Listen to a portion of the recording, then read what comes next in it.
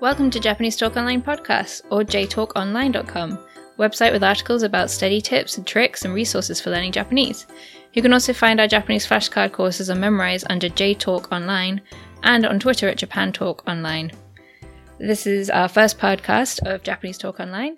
I'm Jennifer, and today I'm joined by my husband Wesley. Hello. So we just got back from about a week and a half, 2-week trip to Japan, where we started in Tokyo and then wound our way along the south over to Kyushu. And due to people we interacted with and things we saw, we decided we wanted to talk some about what Japanese you might actually need to know to get around / live / just generally survive in Japan. Because we both are fairly advanced levels. We both have the JLPT N2. We're both translators, and we work with Japanese pretty much on a daily basis. So when we go to Japan, it's fairly easy for us to travel around. But I've had a lot of people come up to me and ask, what Japanese do I need to know to visit Japan? And going there recently really helped because we could see exactly what you needed to know. And it's kind of a very difficult question to answer. I think recently also there's been a lot of change. I know Jen first went to Japan in 2008. Yep, 10 years ago. And I first went in 2011, so that was 6 years ago, 6.5 now. And between what I experienced the first time I was there and what I experience now, it has changed quite a bit. I think a big thing is, of course, as we all know, Tokyo is getting the Olympics in 2020. And there's been a really big push by the Japanese Tourism Board to try to make Japan more foreigner friendly, which to them means more English friendly. So if you speak English, it's going to be a lot easier for you to get around at least the major parts of Japan. I remember one of the things that stuck out to me the first time I was there was the private train lines. I was staying over in Osaka, so the Keihan train line had a lot of the signs in English. Meanwhile, the JR train line, JR being Japan Rail, which is actually a couple different companies, but it stretches from the southernmost point of Kyushu to the northernmost point of Hokkaido pretty much, really didn't have much English at that point. When you'd go into the JR stations, you could sometimes find some things, but when you'd be sitting there staring at the station map, you were kind of on your own. Now, almost everywhere we went, didn't matter where we were or what train station we were in, there was English signs everywhere, or just the station masters were eager to practice with you. Well, we only had one station master who was really wanted to practice English with us. It's true, but all of them, would walk up, we had the JR Pass, which is, by the way, if you're going to Japan and you think you're going to be traveling a lot, get one. It's great. You can just get on, you pay a lump sum at the beginning, but then you can just get on and off any JR train for free. And it was something that I noticed, not just in the train stations, but other places too. You'd walk up to people and they'd instantly be switching into English mode. And in the past, it would be kind of, if you'd start off in Japanese, they might decide, oh, I don't need to do English with this one. And they'd respond as such, usually still using some more simple Japanese. Actually, in the past, if you went up to a Japanese person, even before you open your mouth, they have that look of horror on their face as they try to drag up the tiny bit of English that they remembered from high school. Yeah. And then you start speaking to them in Japanese. Yeah. And then they go, oh, okay, thank goodness, I don't need to know English. But this time, it's like, again, we were getting a lot of train tickets. We traveled a lot. And so we were constantly going up to ticket windows to buy train tickets. And the people there were always pretty good. It was pretty simple. It was always, oh, do you want the next train? Or things like that. But they were defaulting to English a lot. They were. Simple English. I think also it's probably because the train lines are putting more effort into hiring people who know English, who not necessarily fluently, but again, like you said, enough to be able to communicate at least the basics, especially in the JR stations. I noticed it in a couple of restaurants we went into, people defaulted to English with us, and then we started talking to them in Japanese and oh, okay, and then they switched back. I guess that's also one of the things, because I was just thinking of some of the restaurants we went into, and what I would say is if at any point you're feeling like maybe my Japanese isn't good enough for this bit or something, just look for someone younger, because we went into this amazing back alley yakiniku restaurant in Kumamoto. And normally when you go into a restaurant off the beaten trail, that's where you're going to start getting into your English troubles. But this one seemed to be run by a bunch of 20-something, early 30-somethings, and their English was pretty good, even though at the end they apologized and were like, oh, I'm so sorry no one here spoke English, but they were pretty tongue-in-cheek about that. And I mean, the food was great. Fantastic food. Just delicious. But it's another one of those things where I think that there are some places where we went to more of a diner style in Hakone for lunch, and it was run by this little old lady, and I don't think she spoke to us in English at all. No, we didn't even have the menu in English. Yeah. Whereas most of the places we went into, they had at least an English menu on standby, just in case foreigners wanted in. Yeah. So what Japanese would a complete beginner need to know, do you think, to visit Japan and survive? If you're a complete beginner and you want to visit Japan, I highly suggest you do it. A, because that's probably one of the reasons that you're studying Japanese. And so it can be a great way to just continue to motivate you. There's so many times when you're studying Japanese and then you don't get to use it, or you're just watching anime, or reading manga, or you're doing something like that, and it can become repetitive. And it's a great way to say, oh, I'm actually doing something with this. And so I highly recommend just going. Where Jen and I met, we were doing a study abroad in Osaka, and there were people there who had next to no grasp of the language. Yeah. But by the end of the trip, they hadn't like miraculously gone from no grasp to fluent, but they still had a much firmer grasp of it just because they'd used it in real life situations. And so you don't honestly need to know that as much as you might think, which is what we were just saying. But being able to read hiragana, read katakana, that's going to be a great start. Knowing some of the basics and just general hello, goodbye, how much is this, thank you, can I have a bill? Those things are going to help you a lot. But they're still not really that absolutely necessary beyond just being polite and trying to integrate yourself into the culture that you've gone to go to. Yeah, we had a friend who went earlier this year, and he is a complete beginner. He's still learning hiragana, and he said that even after at the end of his 2-week trip, he was picking it up. He'd still found that he managed to pick up words, and he recognized words a lot more because he'd learned them in advance. And so I think if you are a complete beginner and you want to learn Japanese, you want to practice it, and you go to Japan, you will still pick up things. But I think if you want to go to Japan for the sake of practicing Japanese with native people, you kind of need to find more non-touristy approaches, unless you're really confident and you just flag down Japanese people walking down the street and say, can I have a conversation with you? Because we've had that a couple of times, especially when we were living there, when Japanese people would stop us and say, can we speak English with you? Just to have a little 1-minute conversation and practice. Yeah, as a tourist, I'd be probably a little bit less on board with that, I think. Yeah. Because there always seems to be places that you're going to. When we were living in Japan and Fukuoka for a while, there's, English meetups you could go to, where you'd meet up at a cafe with other foreigners and Japanese people who are interested in practicing the language, and would do things like that. I think if you're visiting Japan for 2 weeks and you want to focus on practicing conversation, then you kind of need to time it in advance, find out when those local events are, or if you meet people online, try and meet up with them.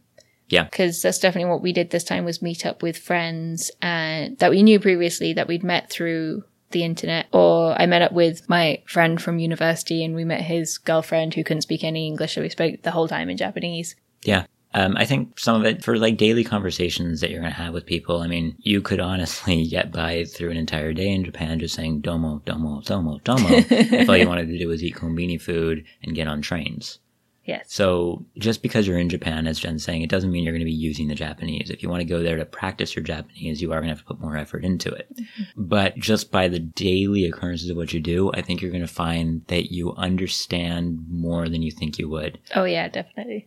Jen was just saying we've got a friend who was there earlier who's still an incredible beginner, and he was picking up on words that he'd heard or that he'd studied and saying, oh, I recognize these words. I know what they're saying. And you're going to have that no matter what level of Japanese you are. One of the things that I noticed in Japan that kind of sparked this podcast a little bit was I was walking out of a bathroom and I turned to Jen and I said, hey, I was just thinking we should go back into that bathroom and take a photograph of the sign above the urinal, because it'd be a great thing for J-Talk. Because what stuck out to me was they had this little sign above the urinal, and I could, if you asked me, read this sign word for word, I wouldn't have been able to do it. Part of that is I studied Japanese up to JLPT N2, and then I went off and forgot a lot of it. But what that means is that there's thousands of kanji I don't know. There's a lot of kanji combinations that I either knew or just don't know or knew and forgot. But looking at this sign, I still knew exactly what it said. Because of the bits that I could recognize, I can put together, and also just, it's a sign on top of a urinal, it's probably pretty obvious what it says. But there were still bits that I could recognize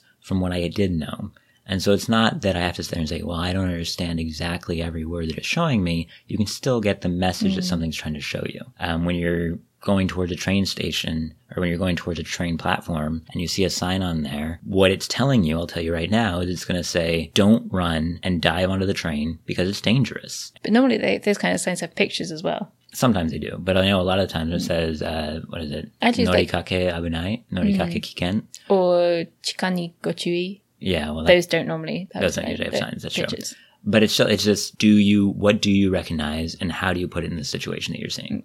Yeah, definitely context has a big impact. And I think going to Japan, you definitely see that because when you're studying, you're like, I learned train, I learned platform. You kind of learn similar words, but never in combination with the grammar that will be used in that kind of situation, and definitely not the context. So definitely going to Japan and seeing real life Japanese in context will help you understand it, or help you even learn new things, even if you're like guessing, I'm 80% sure this is what this is. Well, yeah, I mean, honestly, if you're standing there on a train platform and all of a sudden you hear a little chime go off and then a robotic voice goes, "Mamanaku densha ga kimasu, go chui kudasai," you might be going, oh, I know densha and I know kimasu and I know go chui. So what do I have to be worried about? The train's arriving, and then a train pulls up. Yeah, train's arriving. Be careful. Yeah. What did it say on the toilet? Because you said you knew what it was from context. Oh, it was talking. It's one of the things I love about Japanese signs is they never say do something. They always say let's work together to have this result. Oh, please. Even still. Oh, if they're being extra polite, they'll be like, let's do this. Yeah. So in this case, it was talking about making sure we were keeping the toilet clean by being careful. And I can't remember exactly what it said in Japanese, but it was pretty much, let's all do our part to keep the toilet clean. I wonder if that's one that they have in the girls' toilets or if that's a guy-only thing. From what I've heard, girls' toilets are worse than boys' toilets. Oh, I did see a funny one that I took a picture of that was... I mostly took a picture of it because it was, again, about keeping the toilet clean. And the logo for the company was like, Utsukushii toire, which means beautiful toilets. I think, though, going back to one of the things we were earlier saying also is going to Japan can be a great way to practice your Japanese. You're going to find a lot of people who are willing to help you with that in as much as you're not making a burden of yourself. If you are constantly just walking around going, I'm going to practice my Japanese all the time, you still need to keep an eye out for what's going on around you. Like if you go to the information desk at a JR station and there's a huge line of people and you're trying to go through everything in Japanese and there's a huge line behind you, they are going to try to foister off the foreign language maps on you to get you out of there. I know Jen and I went to see the sumo while we were there. And as soon as we start walking in, they look up and go, up, white people, and they're handing us all the pamphlets in English. And I kind of said, oh, can I have the bansuke? And they just handed me an English one again. The English one again. So I was like, oh, well, I guess that's it. Because there was a line of people. It was a busy day. It was the final day of the tournament and all that. And I understand. When it was like just afterwards, though, after the line had been cleared out, Jen went back and said in Japanese, by the way, can we have the Japanese bansuke? And they were like, sure. And they gave it to her. Yeah. So we still got it, but it's kind of one of those things where at the beginning they're going, I'm in a rush. I don't have time for foreigners. We say you're a foreigner. Here's your foreign thing. We're good to go. They're also on autopilot. Like people who work in, especially people who work at convenience stores, in shops in general, in restaurants, they're on autopilot. They say the same thing over and over every single day. And so when you see a foreigner, hand them the English menu, the English map, the English information. Sure. I mean, yeah, I don't think there's anything malicious. No. Definitely not. But if you do want it in Japanese, then just ask Nihongo de kudasai. Yeah. And that's fairly easy. And then you can compare the English and the Japanese because you'll have both by that point. Which can be fun. But yeah, I think definitely, as they say in Japanese, kuki o yomu, to read the air, to read the atmosphere, to read the situation around you, and then kind of see what other people are doing.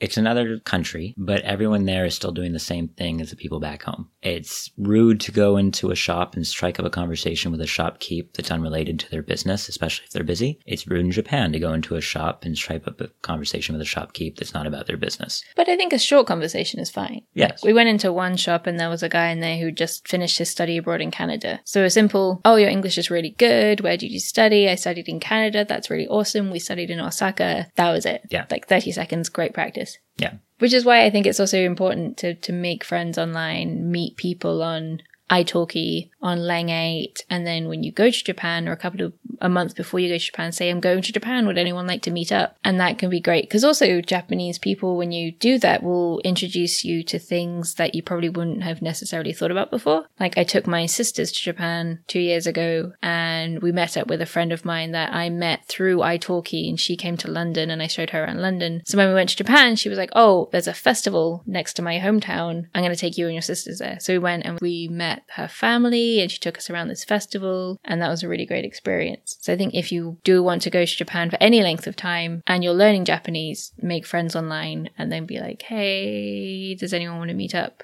I do have to say, though, if you say you want to go out for dinner with someone, make it clear that you're going out for dinner. Otherwise, they'll probably automatically think you want to go out drinking. You say that like it's a problem. It might be a problem for some people. If you That's like true. drinking and you want to go out and and stay out at an izakaya till 1 a.m, which I know our friend who is beginner Japanese loves to do. Hey, よろしくお願いします.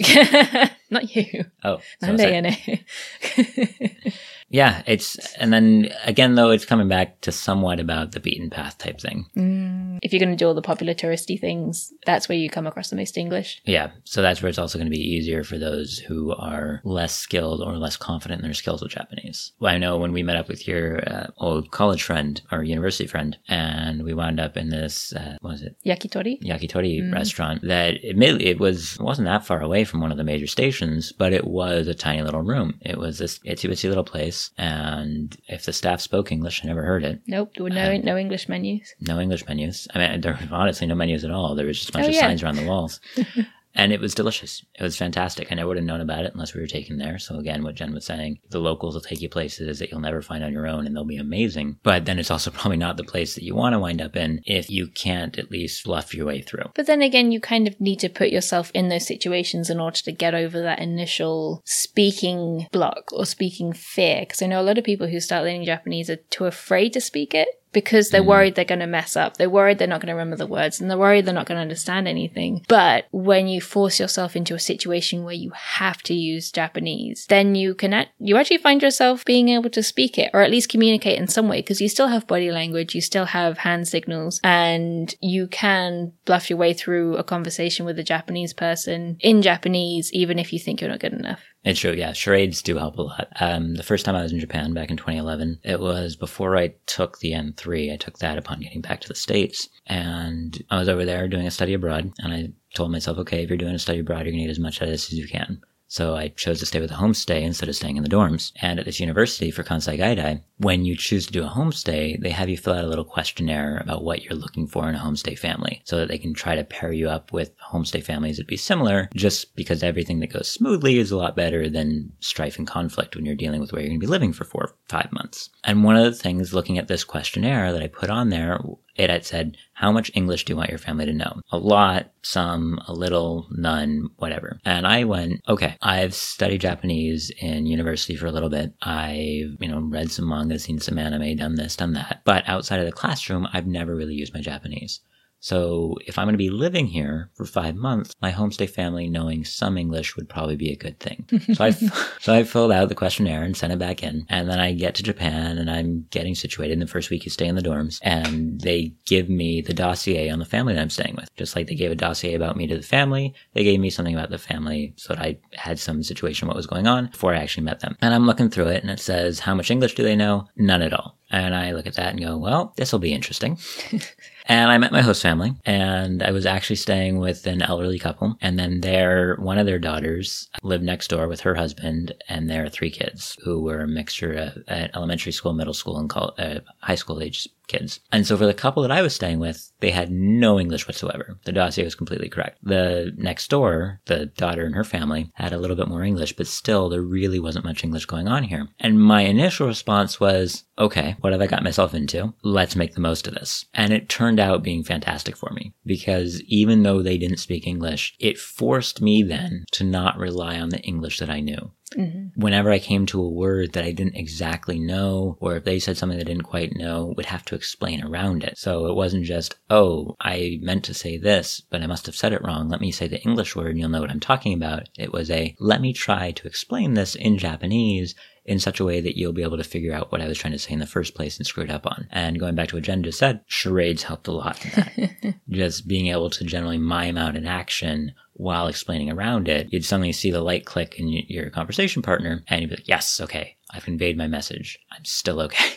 That is a good technique to explain around the word if you don't know the word, or explain something similar to it. And that's also great Japanese practice. The first time I went in 2008, I had been learning Japanese for 2 years, but only an hour a week. So I had the equivalent of, I'd barely learned katakana, and I was probably about N5 level, like only really, really, really basic stuff. And I studied at a school for a month, And then with staying with the host family, which was just a single elderly woman. And then I went out and volunteered on farms where they spoke no English, and all of the conversation was about farming. So not what you normally learn in a textbook. Luckily, the school that I went to kind of covered farming vocabulary, but not enough in the time that I memorized all of it. So a lot of that was charades, understanding from context, being shown things while being talked at in Japanese. And somehow I managed to understand what was going on. There were times when I didn't, and I was really confused, but it all worked out in the end because I was in a very safe environment. The people I were with were really friendly, and it forced me to really improve my Japanese in order to survive in the middle of nowhere, working on farms. The one downside from this technique, both getting yourself lost on a farm or being put with a family who speaks no English, or both, or both, why not, is that as soon as I went back to the States, went back to my university classes, my Japanese had gone from slightly stilted proper Japanese to pretty slangy Japanese, which my teachers were less than impressed with.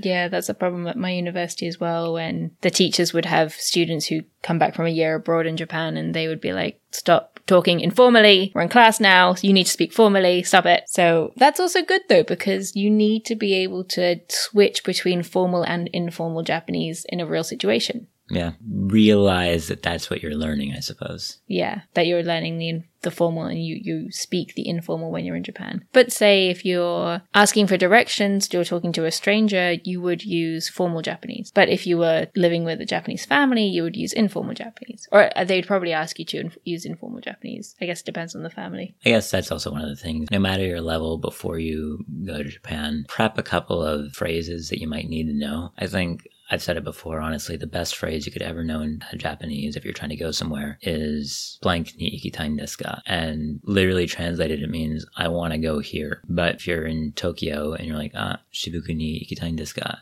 Shibuku. Shibuya or Shinjuku. It's one of those set phrases that you might be taught it, you might not. But really, because you're trailing off with the desu ka, the implication that you're giving any Japanese person you'd ever say that to is, I want to go here, but I don't know how, and now I'm lost, and can you please help me because I'm an idiot? Which is great because they will help you.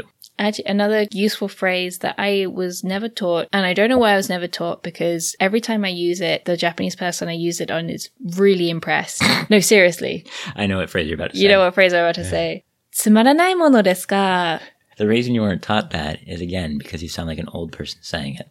But it works. It's amazing. It literally means this is very dull, but, and the implication, it's what you say when you give someone a gift, which you should definitely do if you're staying with a host family or you're visiting someone, is take them a gift from your home country or hometown. Yeah, going back to what Jen was saying earlier, make friends online through iTalki or whatever, but then if you visit them, bring them something. And when you give them that something, say, tsumaranai mono desu ka? Tsumaranai meaning boring, mono thing. And then the desu ka, as we were saying, when you trail off, means this is very boring, it's very dull, but please accept it. I hope you'll like it. So, quick aside, that's actually another trick that you're not really taught that much, but it's really useful. One of the things that I hear a lot of people who are studying Japanese who get really annoyed about is that a lot of Japanese language is contextual. Oh, yeah. There's a lot of it that's not said. Which means, though, that as a foreigner, you can use that to your advantage because you can leave so much up to context. The basic Japanese sentence structure is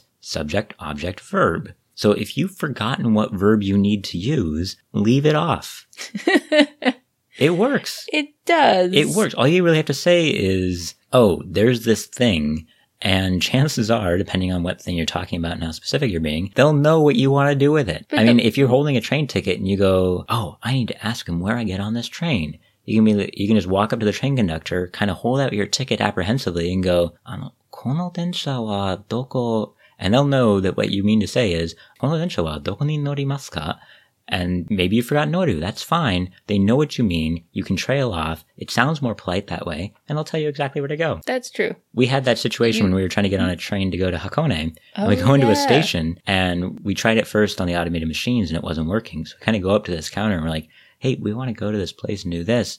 And the guy's looking at it and he's going, you're in the wrong train station. This isn't a JR train. You need to go to Odakyu. And we're like, oh. And he's like, yep, you just go down here and you take a left and you take another left and you go up here. And he told us right where we needed to go. But really, it just came down to us being lost at the beginning. So use context to your advantage. It's fantastic. But you also need to understand how it works in the first place in order to leave things off. That's true. And I think, again, hanging out with native Japanese people is great because you can pick up tricks off of them without them realizing it, and definitely copy how they say things, copy what they say depending on the context as well. And going back also to one of the things that Jen was just saying about Sumaru nai mono desu ka. Okay, most schools are going to teach you using Genki, or there's a whole host. Japanese for busy people. Japanese for busy. I think Genki is the most popular for schools. And Yokoso? Is it called Yokoso. Or is that one out of touch now? I don't know. I don't know. There's a lot of modern textbooks for Japanese, and they're going to focus on Japanese that's used today. If you're not at one of those schools that uses a modern textbook, cough, Portland State University, cough.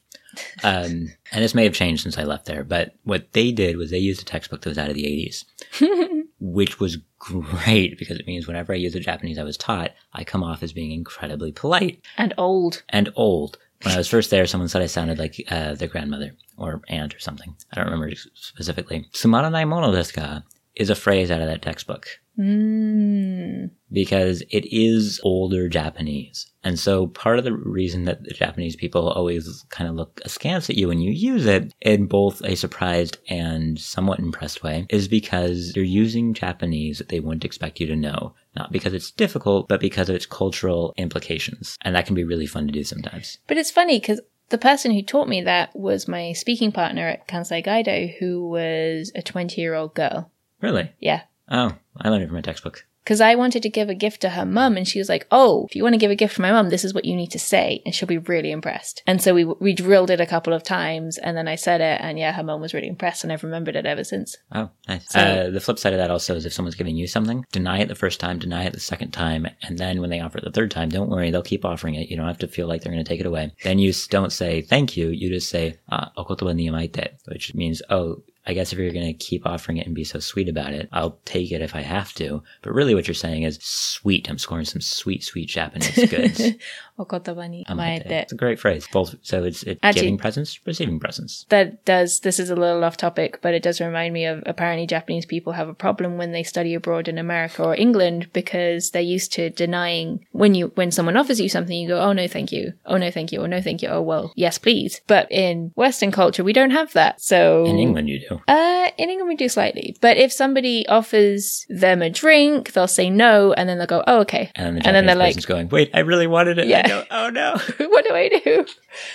But of course they're not going to say anything because they don't, well, often, again, people are often too scared to speak a language even if they've been studying it. And again, you need to push through that anxiety. I think, honestly, that's also going to be one of the things that if you are watching a lot of anime or manga.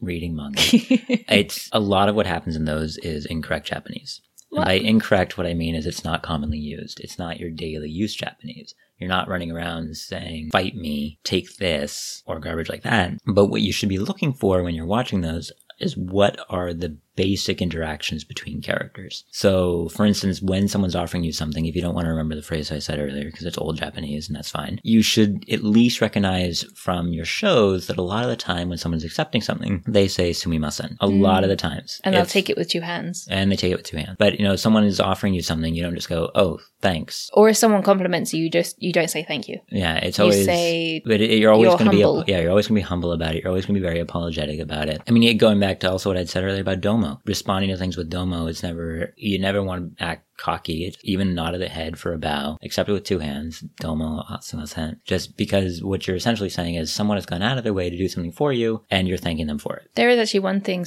talking about thank you is you should avoid just saying arigato because it is actually a little more informal. And if you're with strangers or interacting with strangers, you should always try to use arigato gozaimasu. That's a tip I heard from a Japanese person. Yeah, I don't think I've ever said arigato to a Japanese person. You always say arigato gozaimasu or sumimasen or domo. Yeah, if you want to say something short, say domo. Excise arigato from your vocabulary completely. And again, watch people around you because I'm always like, what do I say at convenience stores? Because in England, I'll always say thank you a bajillion times, but that's because we're British. But when I went to Japan, I watched Japanese people and they tend to actually not say thank you or anything. But because I'm British, I automatically say thank you anyway. Yeah, I still, like, when they finally, so you go to Japan, they're going to pack up all your goods into 20 different bags, even though you only bought 2 things. And then at the end, they're going to offer it to you. And they're going to offer it with 2 hands. So that should be your suggestion, that you take it with 2 hands. And I'd always just drop a simple domo there as well. Domo. Slight bow of the head, domo, take it with 2 hands, walk out of the store, eat my melon pan. So what are the takeaways from this? I mean, I guess number 1, level doesn't really matter that much. No, level does not matter. Even if you're a complete beginner, you've only learnt like 10 words and you still want to go to Japan, don't put it off. Just don't put it off. Go. And it's also, as we said at the very beginning of this, it's motivation. Oh, yeah. I mean, if you're sitting there going, I want to learn Japanese and I want to go to Japan and it seems so cool and I love how everything looks and I want to do this and I want to do that. I mean, yeah, it's great to have a dream for that, but it's also great to go experience that dream because it's just going to motivate you to do it more. And if you keep saying, because I definitely have had this problem with other things, I'll say, I'm going to do this when blank. I'm going to do it when blank. And then you just keep putting it off. And I understand it's kind of hard when you feel you don't have enough money. But again, if you plan, I've said this before on J-Talk articles, if you plan it a year in advance and you kind of plan how you're going to save up for it, you can do it. And it gives you an extra year to practice. And no matter what people say, Japan's really not that expensive. Oh, no, it's not. It can be. I'm not going to say it can't be, but if you don't always go out to the fanciest restaurants and you're willing to kind of slide here and there, you could easily do a trip to and from Japan on the cheap. On the cheap, yeah. You could eat, if you eat at convenience stores for breakfast and lunch and then at really cheap restaurants for dinner, it's super easy. You could spend like 2,000 yen a day on food if you're careful about it. Yeah. If you're not careful about it, you could easily spend $100 a day on food. Yeah. So other takeaways. The country is becoming more English friendly. But knowing Japanese is still useful. Definitely. I think. Yeah. But there isn't really a set, this is the Japanese you need to know. It's really any Japanese that you know will be useful. Except for, of course, arigatou gozaimasu. Yeah. Domo. Yeah, so a couple set phrases are useful. Ikigai desu ka? I do think knowing your hiragana and katakana will help. Oh, yeah. Especially with menus. Then also it is, though, just go with what you know, and you'll be surprised at how often you recognize it. So that was the first episode of Japanese Talk Online podcast. I hope you enjoyed it, and I hope you found it helpful. And guess I'll see you again next time. Mata ne.